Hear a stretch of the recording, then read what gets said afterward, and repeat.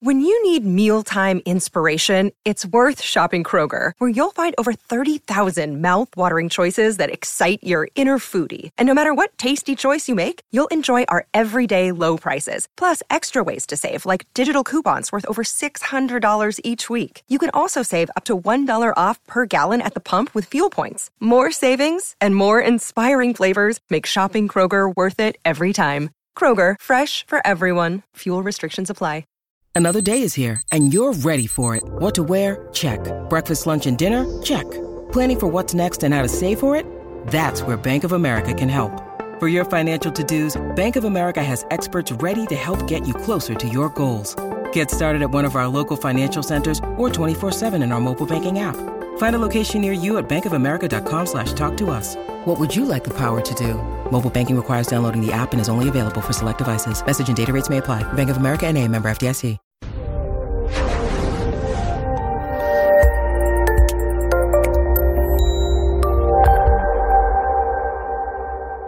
This episode was pre-recorded as part of a live continuing education webinar.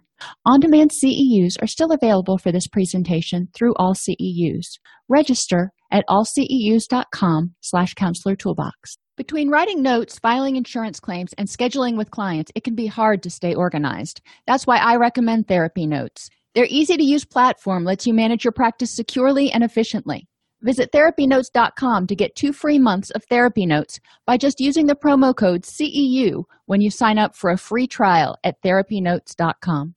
So welcome everybody to today's presentation on animal-assisted therapy. I am Dr. Dawn-Elise Snipes. Today we're really going to hit the highlights. There's so much you can learn about animal-assisted therapy and animal-assisted activities, but we're going to start out by defining animal-assisted therapy, explore some of the research around animal-assisted therapy, and talk about different ways you can use animal-assisted therapy in practice, and then we'll review some general cautions. Of course, not animal therapy is not going to work for everybody, and then you'll be done. A lot of people confuse animal-assisted activities with animal-assisted therapy. Animal-assisted activities includes the integration of animals into activities to facilitate motivation, education, recreation, encourage casual interaction without following a specific set of criteria or goals. The animal is there to provide companionship, comfort, and maybe some distraction, those sorts of things. When we bring animals to senior centers, for example, a lot of times that's animal assisted activities. We're not trying to get them to do anything in particular. We are trying to bring them some joy and give them an animal to pet, may release some oxytocin, yada yada. Animal assisted therapy is the intentional and therapeutic use whereby the animal's role is integral in assisting with mental health, speech, occupational, or physical therapy goals, and it augments cognitive, physical, social, and or emotional well-being. When we bring an animal in to work with someone who may have PTSD or anxiety or depression, then that moves more towards animal-assisted therapy. We want to see their panic attacks reduce. We want to see their depression symptoms become relieved to a certain extent. We're going to talk about different behavioral and emotional targets throughout this class. We're really splitting hairs here when we talk about the difference. There are a lot of ways that animals can be used in practice. It is important to recognize, though, that animal-assisted activities, again, have no clear goal. It's not that I want to help the person reduce their anxiety, or it's not that I want to help the person become more active. It is just the animal is there as a comfort factor, if you will. I'm not finding the right word for it. General benefits of animal-assisted activities and animal-assisted therapy. It can reduce blood pressure. They found that petting an animal, doesn't matter what kind of animal, petting an animal for 10 to 20 minutes can reduce blood pressure and increase the release of oxytocin, which is our bonding hormone.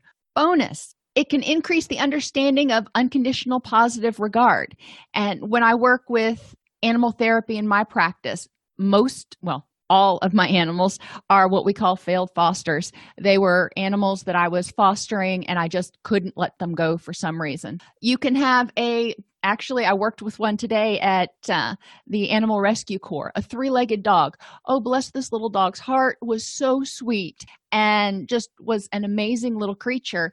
However, it was not perfect. It did not have 4 legs. That didn't mean it that didn't mean it was any less lovable. And that's one of the things that we can help clients with animal therapy. Dogs, we're going to stick with dogs right now, but dogs and horses pretty much love you no matter if you have a cold and you're snotting everywhere and you haven't taken a bath in 2 days because you had a fever or whatever the case may be. I mean, painting a really gross picture here.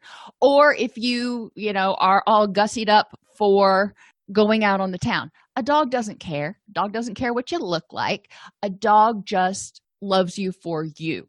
By the same token, a lot of people have unconditional positive regard for animals. They'll see an animal that is less than perfect or may have some behavioral issues. However, a lot of people will gravitate toward that animal and they will love that animal despite its imperfection. And I highlight this in practice and I help people see that, what drew you to this animal, or this animal's not perfect. Why is it that you love them or you really want to be around them? And helping them see that creatures, things can be lovable even if they're not perfect. And most everybody, animal, person, otherwise, we're not perfect. And then we turn that around and say, okay, so you're not perfect, but does that mean you're unlovable? Other animals that, I've worked with, one-eyed cat. I had a blind horse that I worked with for a while, and that's saying something to have a horse that's completely blind, bless her heart.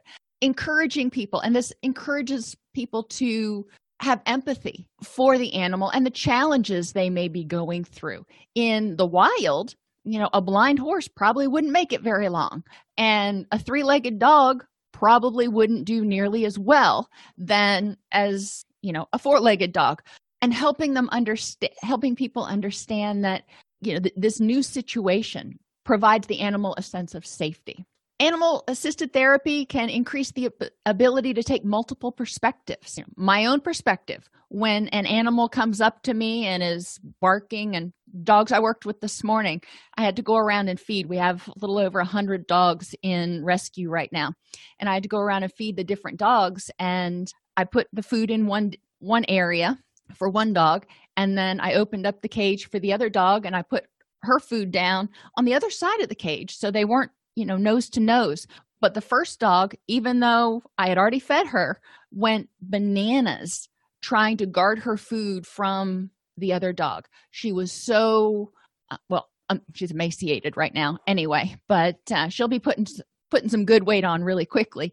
Understanding where that aggression came from. Does she have some food aggression right now? Yes. Why might that be? And this is where we encourage people, instead of looking at something going, oh, that's a bad dog, looking at it with curiosity and saying, I wonder what prompted that behavior. What function does that behavior serve? And with these animals, we don't know their background, but we do know that looking at them, a lot of them are emaciated right now, so they're hungry. And of course, I'm going to guard my food if I'm hungry. And that encourages people to get out of their own head and get out of their own interpretations and be curious. It enhances empathy and compassion. When you work with animals, when you see them, you can start learning how to read their body language. When their ears are back and their tail's tucked, they're either scared or they're ashamed, if you want to use that word. With animals, I use the gamut of emotional words when we're talking about animals. But there's definitely demeanors, and you can learn a lot from the nonverbals that the animals are communicating, which helps us develop empathy. You see an animal that is looking scared. It's like, oh my gosh, poor thing. Most of us can relate. We've been in a situation where we've been scared before. Most of us can have compassion for these animals that may be struggling. They may be scared. They may even be a little bit, I hate to use the word aggressive, but I will, aggressive because they're afraid. And that empathy can help us understand, think about a time when you were afraid, that you lashed out, that you tried to push people away.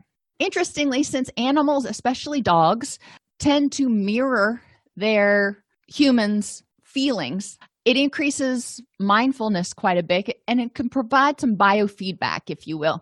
When people are upset and sad, a lot of times dogs will come, give you love and snuggle up. Somehow they know this. When you get excited in some way, and, my dog Brewster, 85-pound boxer, when I get excited, he doesn't differentiate between angry excited and happy excited. If I start talking in an excited voice, he gets excited. And there is a little bit of discrimination when I start talking in an angry voice, he tends to run back and forth between whomever I'm talking to and me. Like, okay, y'all need to chill this out. But that provides a lot of awareness. And sometimes we don't even realize we're talking in, quote, angry voice. But if Brewster starts getting fired up, it causes all of us in the house, whoever's there, to sort of check ourselves.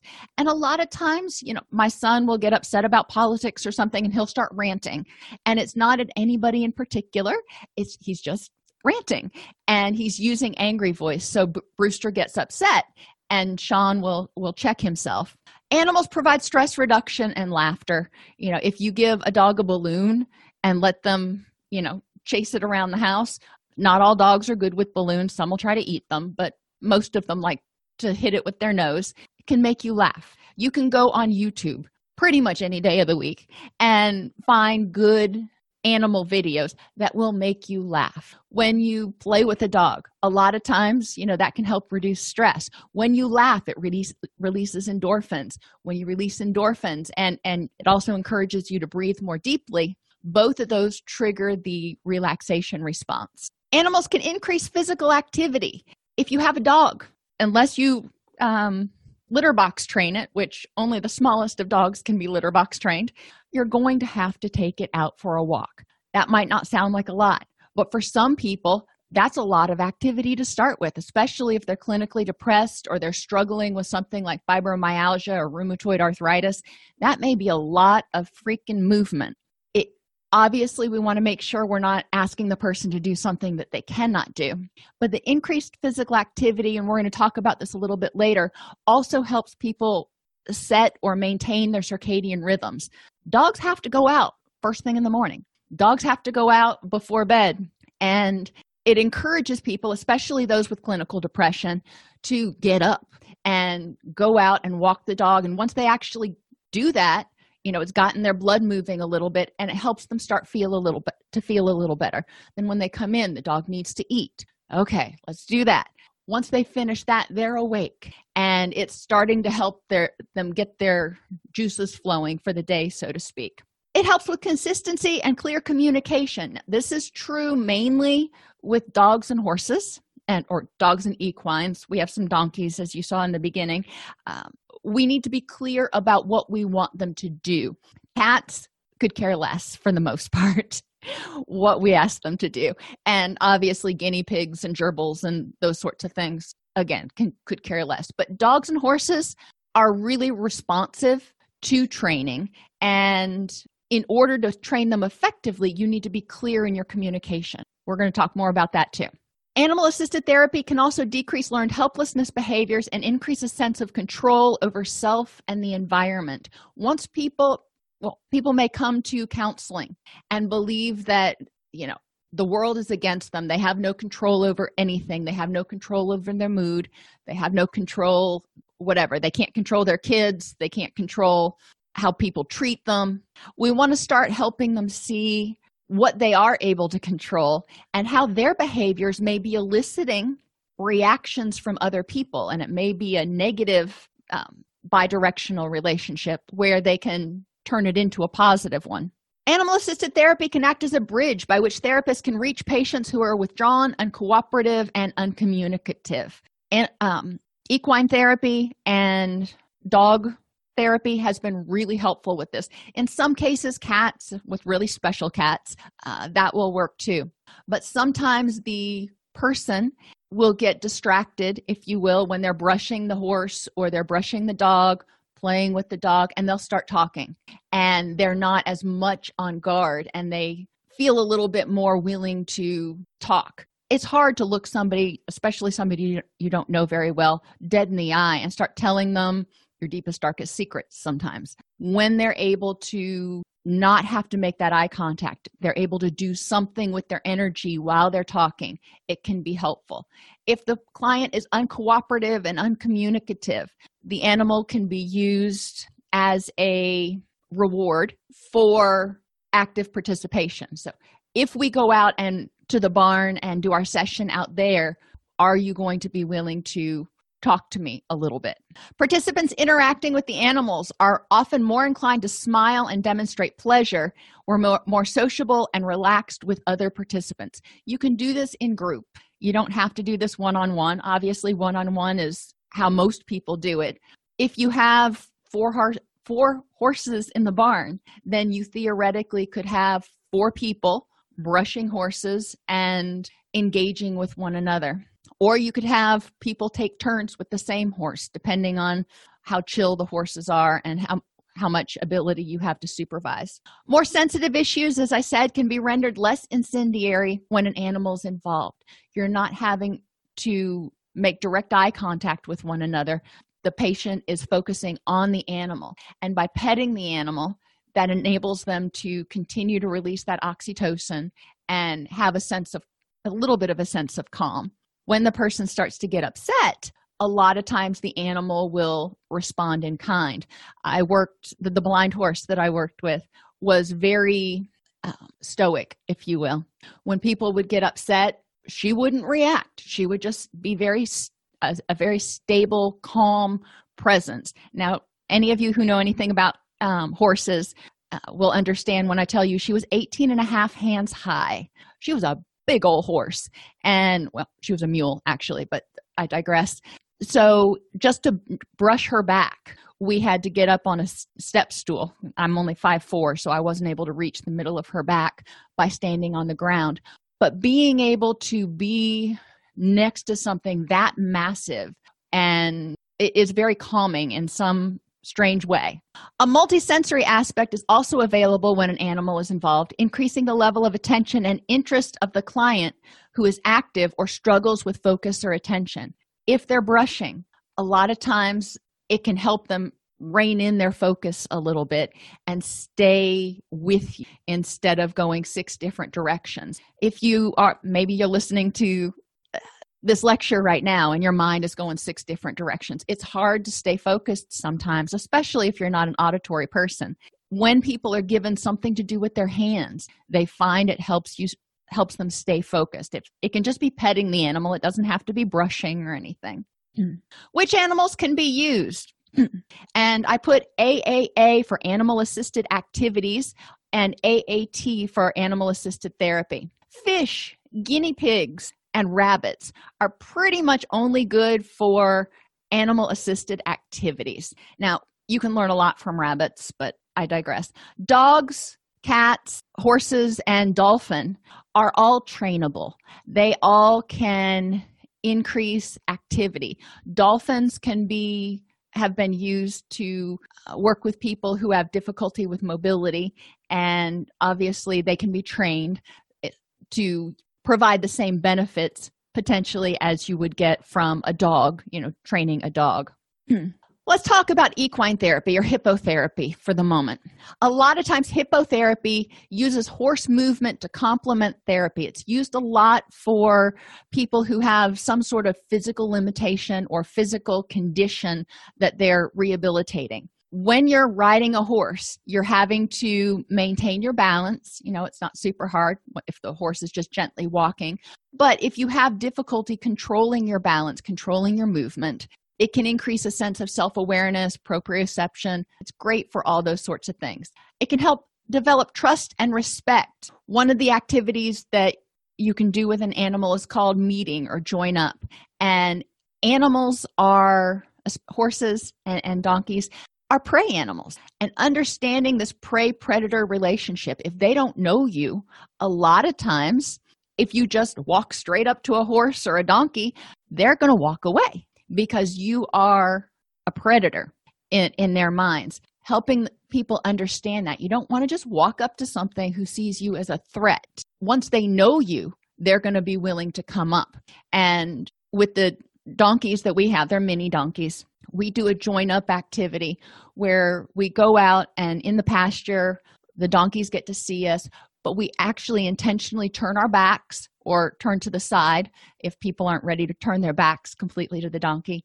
And the donkey eventually walks up. Once they see that you're not approaching them aggressively and you're actually in the subordinate position when you are facing away, then they'll come up and be curious. And, my hair is about the color of straw, so generally they try to eat my hair. But it provides an interesting dynamic for people to process. Why did the donkey behave this way when you walked directly up to it or when we first came into the pasture? And why did it behave differently when we turned our back? Developing trust and respect can be accomplished just through petting. Even our mini donkeys are 450 pounds. That's a big old animal.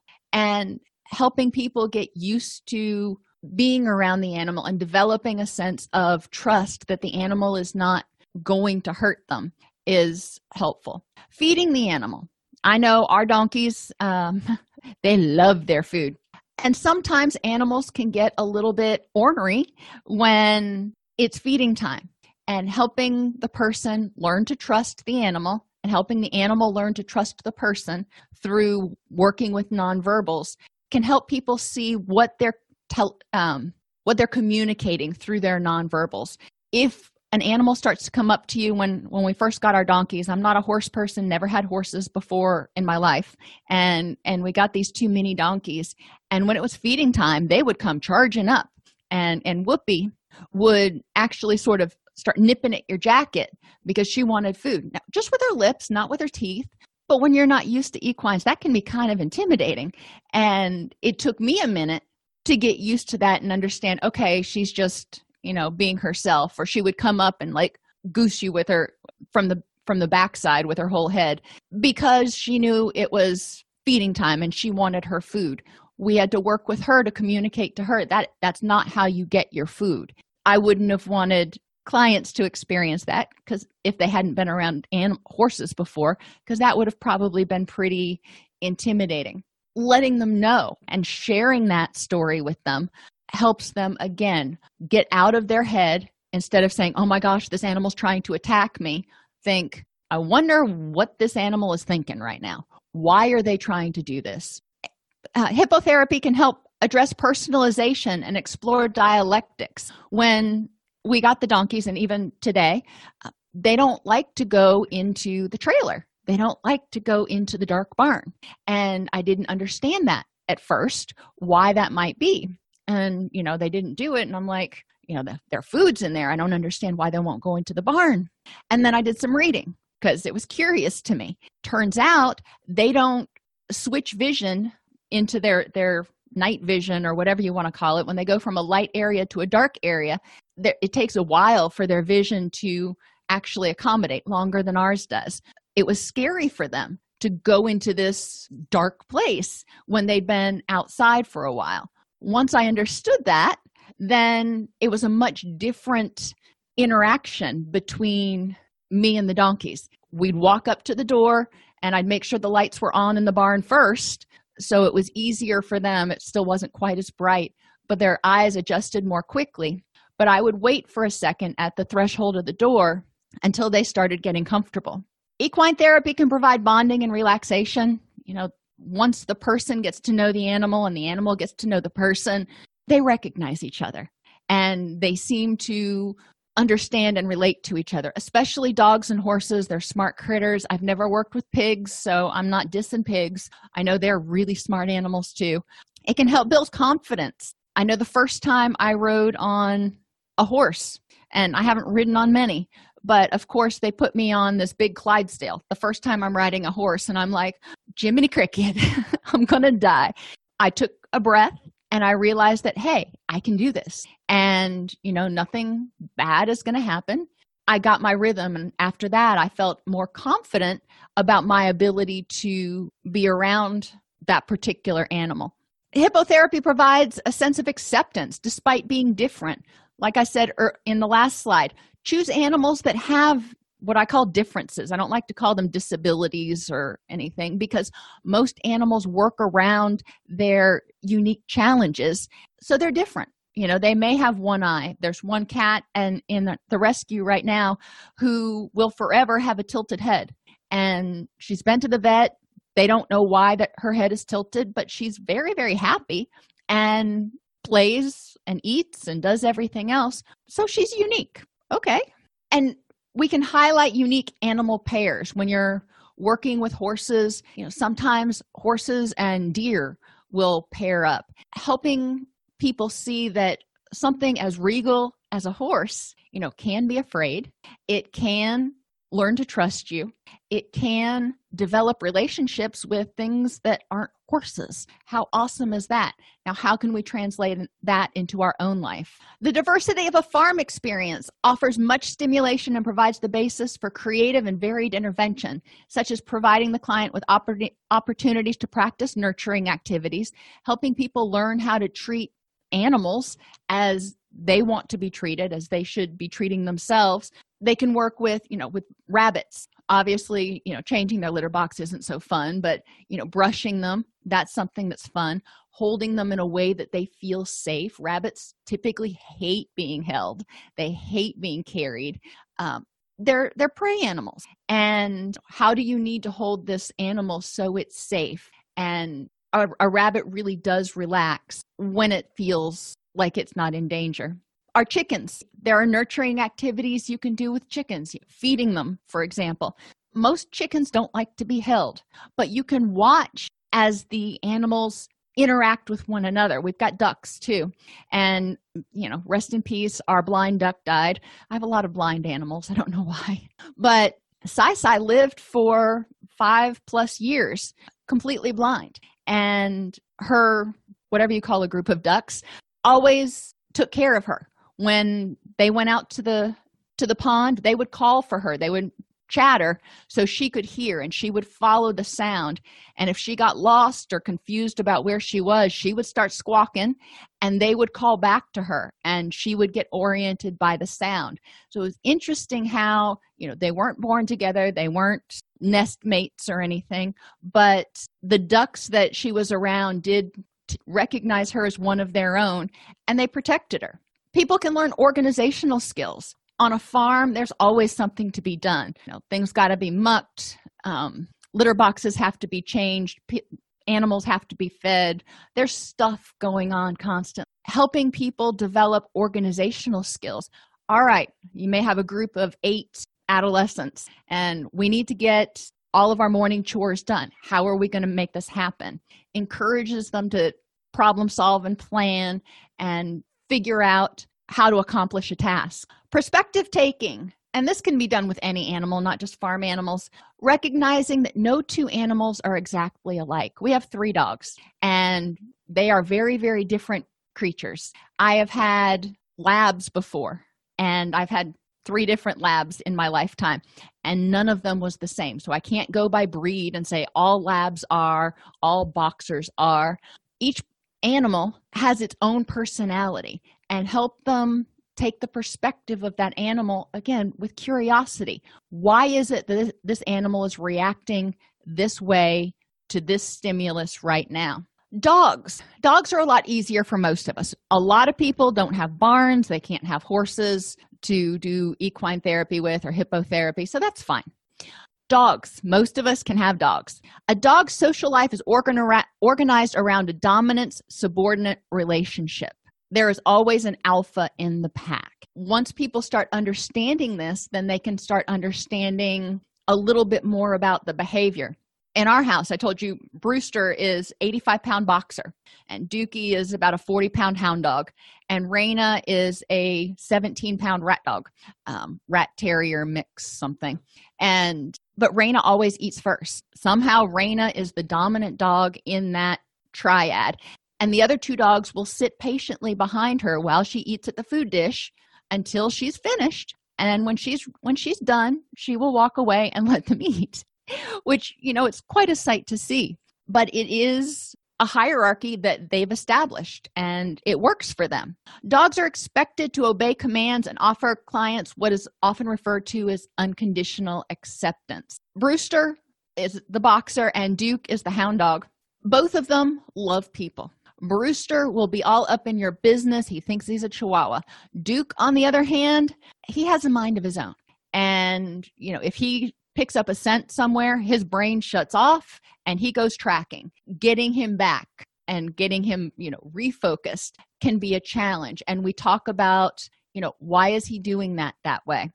And why is he not necessarily coming the first time he's called? Part of that is because he's been conditioned that way.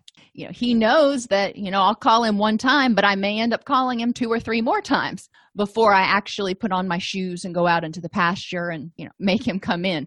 So he has learned. That's my inconsistency, if you will, with training Duke. Now, if I were consistent, I called him once, he didn't come in, I went out and got him, then he would know he's got one chance to come in. There can be differences in people's responses during sessions when they're working with dogs. And a lot of times you'll see more laughing, increased eye contact, communication with the dog. I'm sorry, I'm not a kid and I still talk to my dogs. And a desire to connect with the dog through feeding the dog treats. A lot of people, I won't say most people, a lot of people like dogs. And you do need to take people's prior exposure and experiences to animals into consideration before you necessarily introduce an animal into therapy.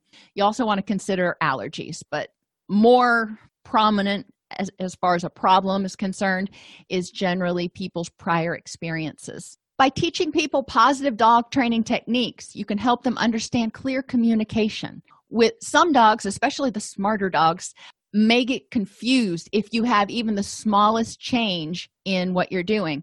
Our dogs, for example, when we say down, that means get off the bed or get off the sofa. Yes, we let them up on the sofa.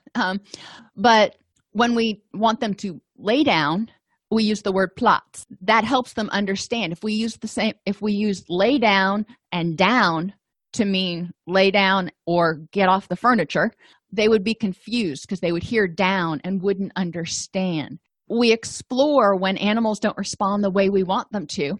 Explore why. Again, is it something within them, a prior learning experience? Is it something within me? Am I not being consistent or clear in the way I'm communicating my message? And then we translate that into real life.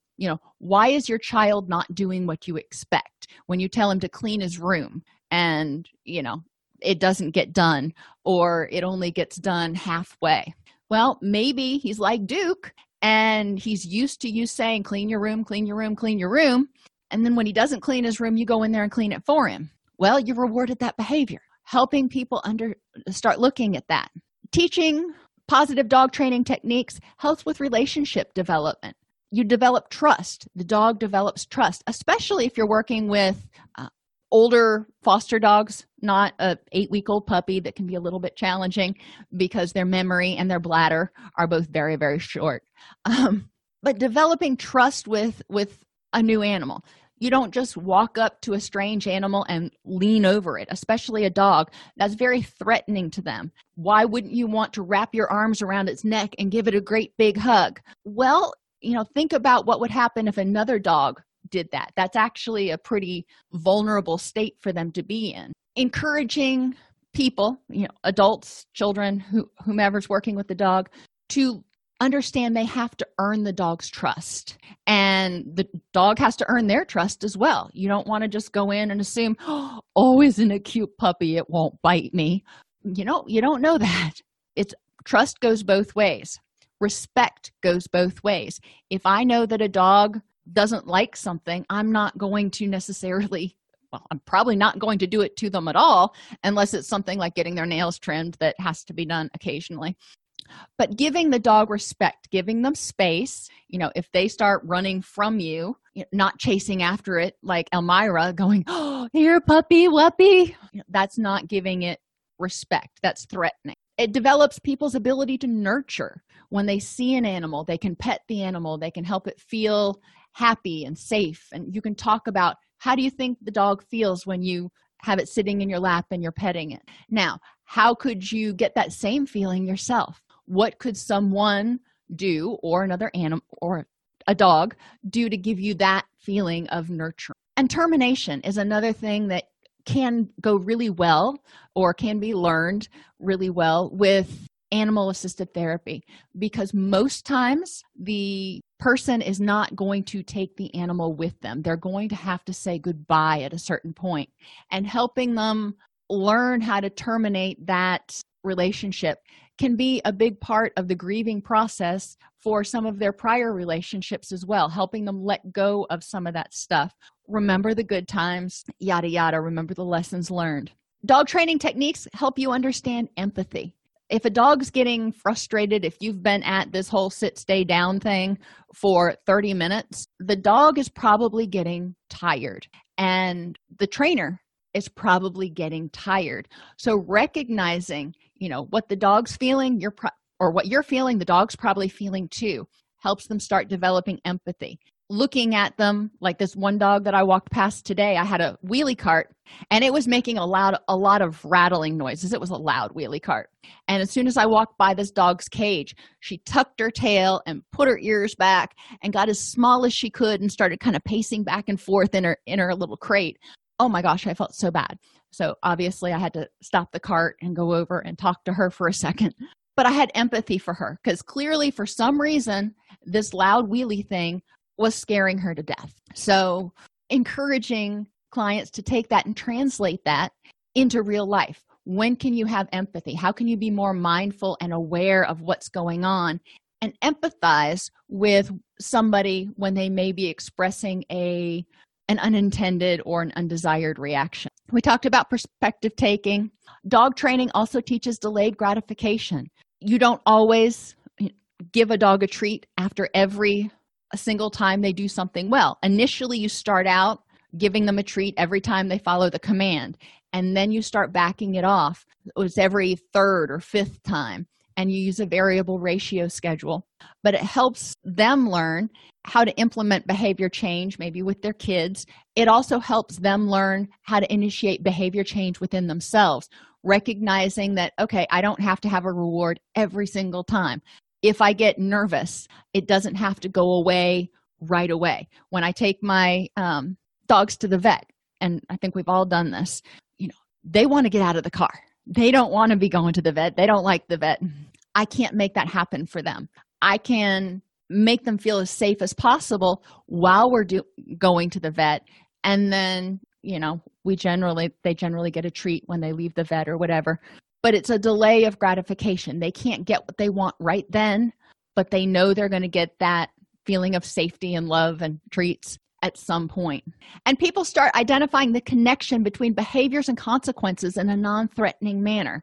If I come up to a dog and, I come up really fast and it's a dog who's never met me before, they're probably going to react fearfully, because technically I am higher on the food chain. I am a predator. If the dog has had a prior abuse or abandonment experience where they may not be comfortable with humans, how is my behavior triggering that animal to react in that way? Taking that and translating it into life. After you work with the person through the session, throughout the week, I want you to watch how your behavior influences others. If you walk by somebody and smile, what happens? If you are walking by somebody and have an angry face on, what happens? Teaching people positive dog training also helps them learn patience and consistency. You tell a dog to sit, they may not. And you have to be patient. It's going to take a while before the dog gets it right 100% of the time.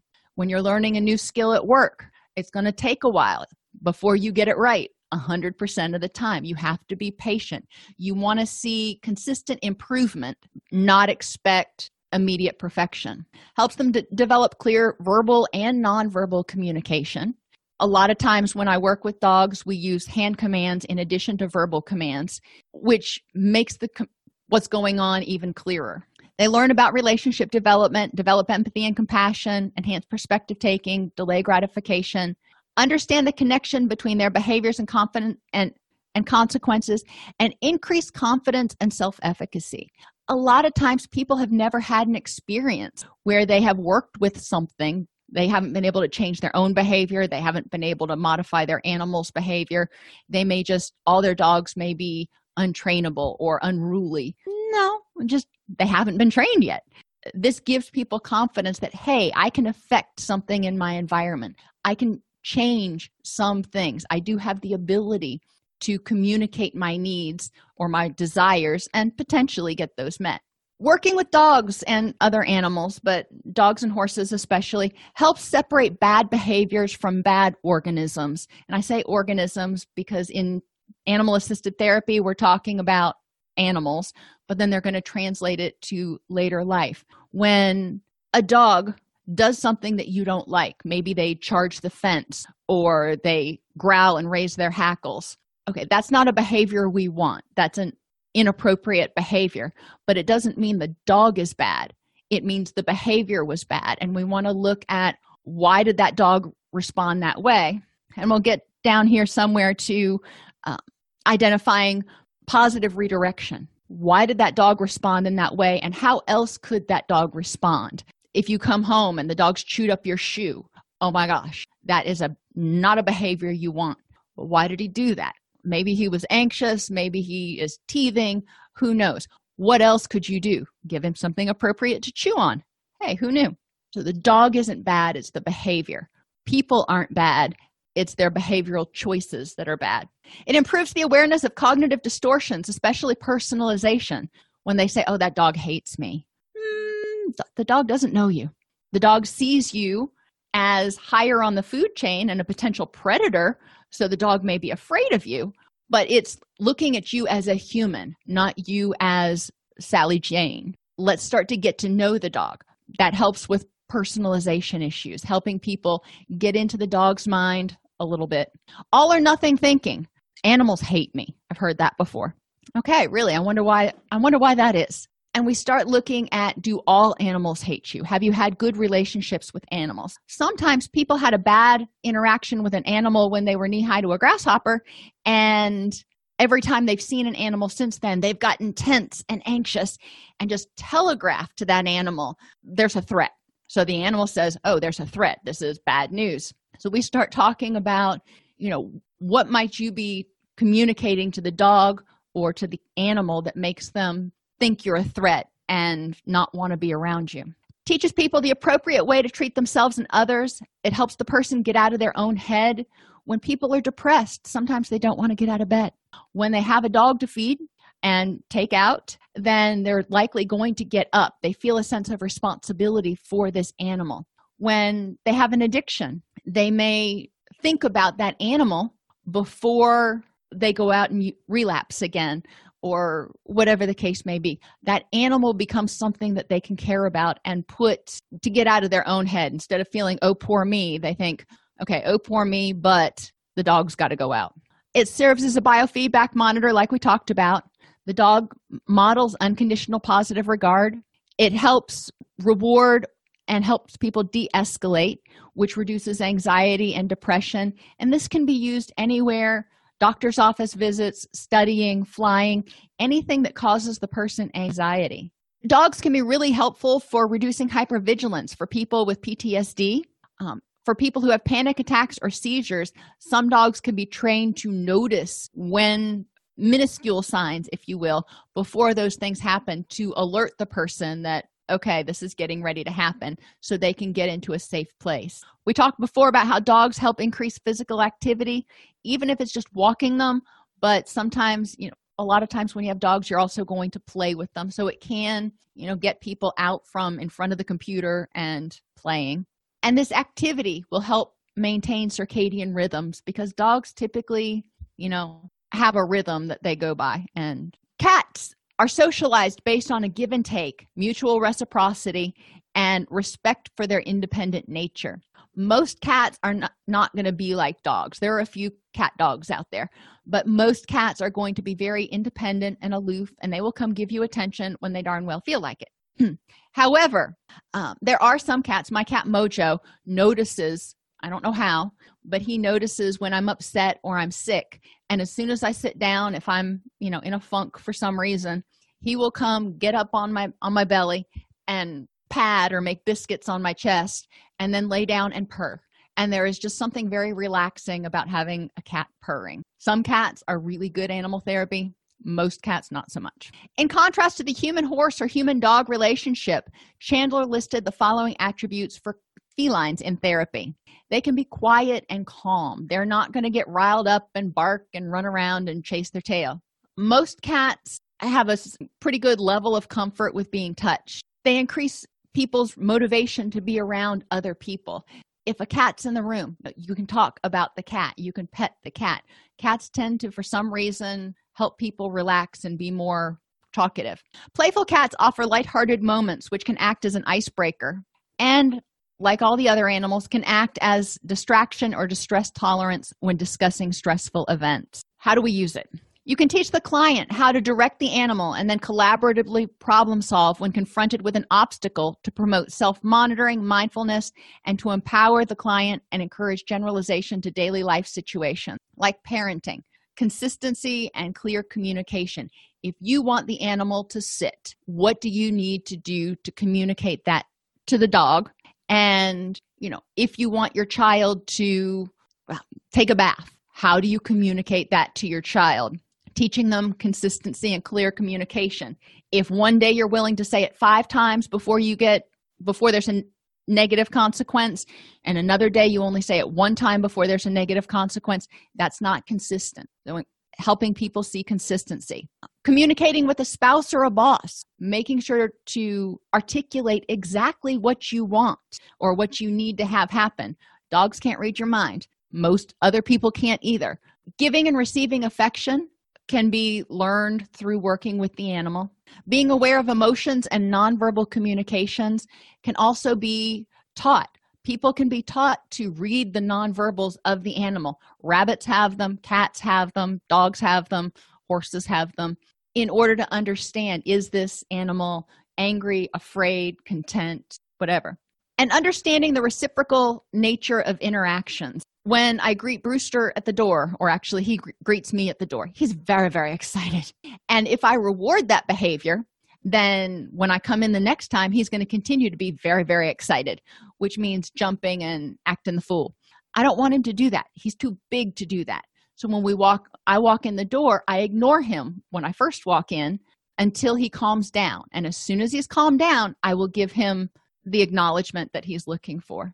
The client and counselor can collaboratively develop behavioral experience that involve animals. If a client believes she cannot be assertive, a behavioral task may be as simple as calling for an animal to come in or placing the client in charge of directing the animal to accomplish a task. Sit down, lay down, get down, jump up, whatever it is. The counselor could question the client to encourage mindfulness of her actions and experience to help expose cognitive distortions when she starts thinking this is never going to work or I can't do this. Cognitive rehearsal can be facilitated using assertiveness that the client has used or encountered, assertiveness problems the client has had in the past. Like we talked about earlier, having the client try to walk a donkey into the barn or get a dog into a crate. You know how that can go. How can you do this gently, effectively communicating what you want and getting the animal on board? Discuss with the client her thoughts as the animal resists, gives up, gets angry, whatever. We want to talk about, how do you feel when the animal's not listening or being resistant? Discuss reasons why the animal may not be complying and work through the exercise to increase assertiveness and create a win-win. Okay, the dog doesn't want to go into the crate. He sees this as a threat. Why? Well, when he's been in the crate before, he's gone to the vet. So he associates the crate with the vet. How can we make this a win-win? Maybe by putting a treat in the back of the crate or using the crate for things other than going to the vet.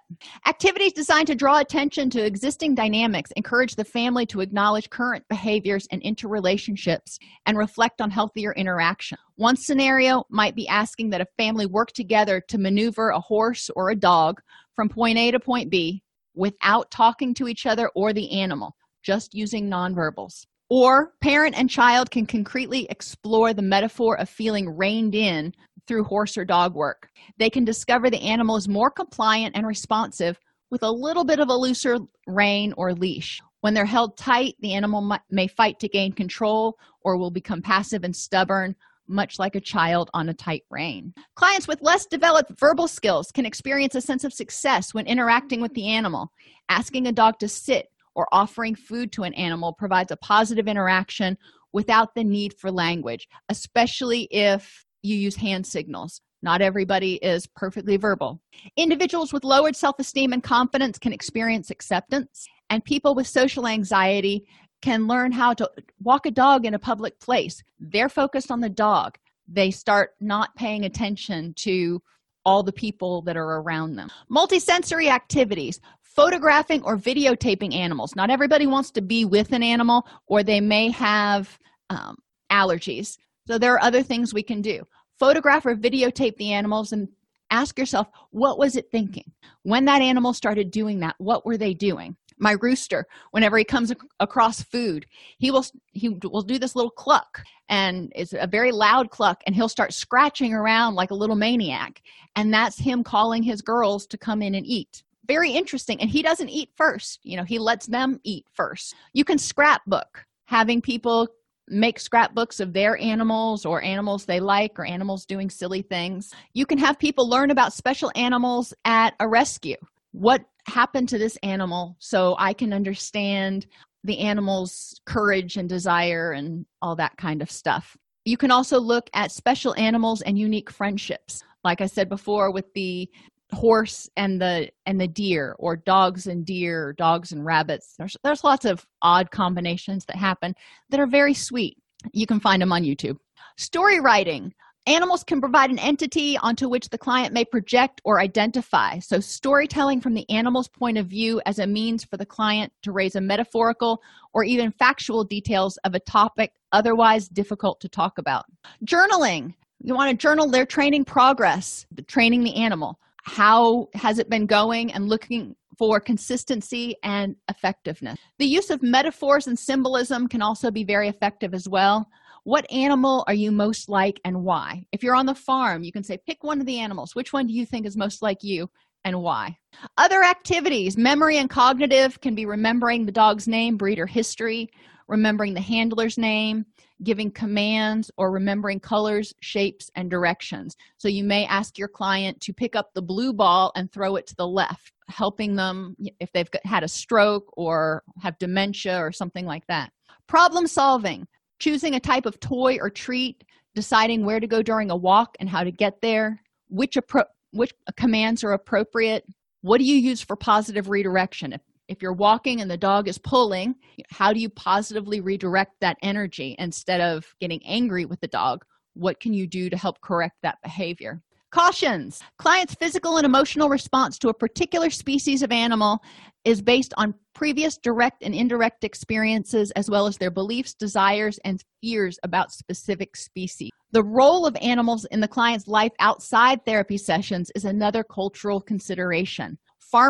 Some farmers believe that nothing eats for free, and other people may not feel that way. So, if you have somebody who is a vegan that doesn't believe in eating animals or harming animals, then, they may have conflicts in their approach to dealing with certain animals.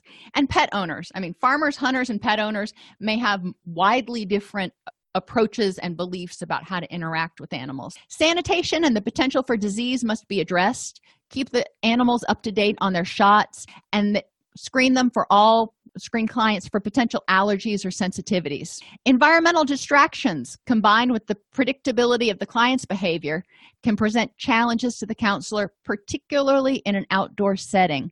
And animals can be unpredictable too. So you've got a client whose reaction may be unpredictable and an animal.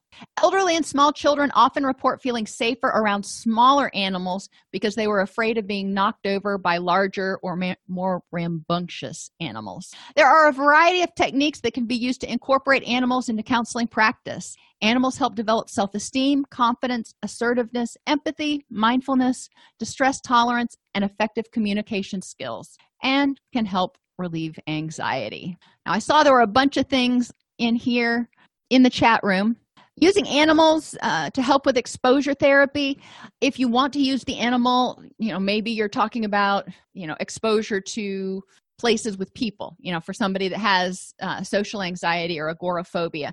The animal can help people feel more calm. Now, obviously, they also use animals to a certain extent in exposure therapy to desensitize the person to fear of that particular animal, like snakes or spiders. And a lot of people, unfortunately, it's heartbreaking, a lot of people who are homeless or who've had pretty devastating lives relate really well to animals because the animals typically haven't betrayed them, and they have a sense of that unconditional positive regard because they perceive the animals as not having a secondary agenda, which generally they don't, except for feed me. And animals, definitely, you have to choose animals that are fit for the client. You don't want to use, like, small children cannot handle rabbits because rabbits can kick hard enough with their back legs that they'll break their own backs. You don't want to have a small child trying to handle a rabbit. Animals that tend to be more unruly, kind of like Brewster, they get excited, are going to be not ideal to have with a small child or an elderly person. And any animal that tends to be high energy may be great for a youth with ADHD who needs to get some energy out, may be awful for somebody with generalized anxiety who just needs to calm down for a moment. You want to make sure that the animal that you choose fits the needs of the person, and you just don't pull in any random old animal. If you go online to Agala, there is a whole certification program for equine assisted therapy. I find that equines provide a very strong calming presence. However, I haven't done nearly as much work with equines as I have with dogs, cats, and just general farm animals. And the other nice thing about animal-assisted therapy is the client, does not necessarily have to own the animal. Horses, like Rachel points out, can be really expensive and can be, challenging sometimes because I found with our donkeys, dealing with hoof problems and stuff seems to be sort of an ongoing thing. If the person cannot afford animals, obviously we don't want them to take them on. One thing they can do, which it really depends on the client because it's hard to say goodbye, is fostering. And when people foster animals, they are keeping them until they find their forever homes. But the rescue facility, the rescue agency, generally pays for all the vet bills and all the food. The person is only required to give safety, love, and comfort to the animal until they find their forever home. That is an option. However, as I said, once you've had an animal living with you for a month or 6 weeks or more, sometimes you get attached and it's hard to say goodbye. We don't want to increase the trauma on clients. And animals are great for kids with ADHD, with autism, with fetal alcohol spectrum disorders. There's a lot of ways that you can use animals, especially animal-assisted activities, because people, I won't even just say children, a lot of people relate better to dogs and animals than they do to other people. So consider, how you might present that in your practice. And in children, rescuing can cause some attachment issues, but it also can help them, it totally depends on the child.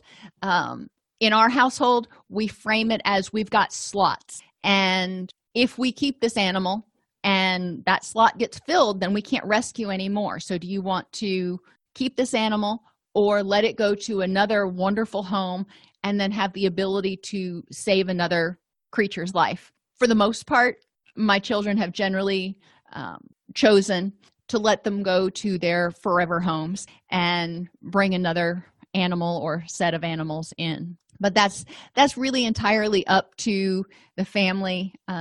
Even on adults, fostering can be hard because saying goodbye can be a challenge. I've got one that I'm taking on Friday that I've had for a little over a month now, and he's just the cutest little guy. But it's time for him to go to a home where he can get more attention. In response to Rachel's question, what do I think about birds for a therapy animal in a mental health office? I haven't worked much with birds. So I would say you really need to know what you're doing with birds. My uncle had a gray macaw that bit off the top of his nose. So there are some dangers with the bigger birds.